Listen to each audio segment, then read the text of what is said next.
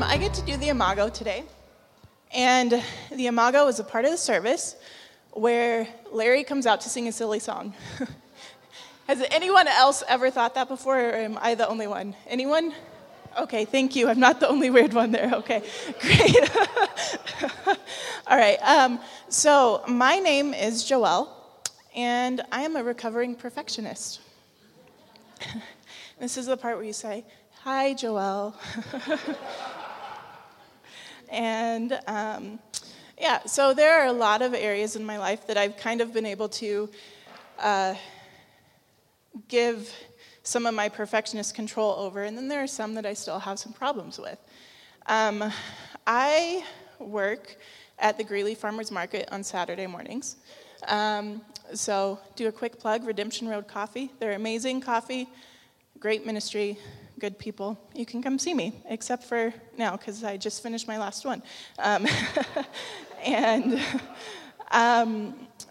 So I have been doing this farmer's market for 3 years, and so you would think by this time I would have my setup pretty much perfected, and I did, until this year, because this year my spot had this nice big pole right in the middle of my setup.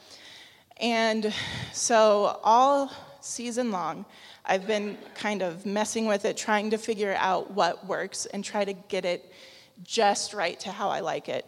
And unfortunately, that never really happened. I got it to a point where it was okay, but I was never really fully satisfied with it. A little while ago, I was praying, and I asked God what he wanted to say to me. And I felt like he said, "Joelle, I am fully satisfied with you." And I was just like, wait, hold up. I was like, no, you are not satisfied with me. I have a list of all the times I've screwed up. It's color coordinated. It has bullet points. That's the perfectionist coming out in me. And I was like, you cannot be fully satisfied with me. And again, I felt like I hear God speak to my heart. In your weakness, I am satisfied with you. In your strength, I am satisfied with you. When you fail miserably and when you do everything just right, I am satisfied with you. I am fully satisfied with you. And talk about like a punch in the gut. Because you see, my perfectionist tendencies tend to have a way of creeping up in my relationship with God.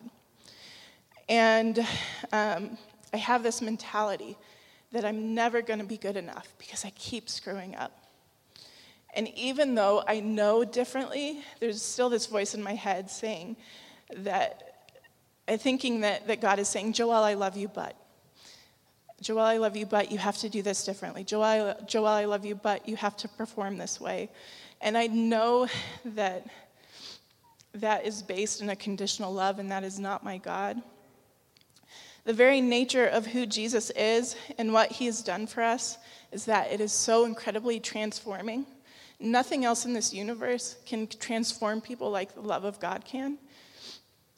But before it's transforming, it is fiercely welcoming and loving without condition. And God is love without my performance, and he is satisfied even in my imperfection. And as I looked at my farmer's market table yesterday for the last time for this season, I wasn't quite so bothered with things being out of place. I wasn't bothered with little kids coming and moving a spoon to somewhere else, or people not putting the cups back in the right way, or whatever. And I was all right with that because I realized that I can be satisfied with imperfect things, just like God is satisfied with my imperfection as well.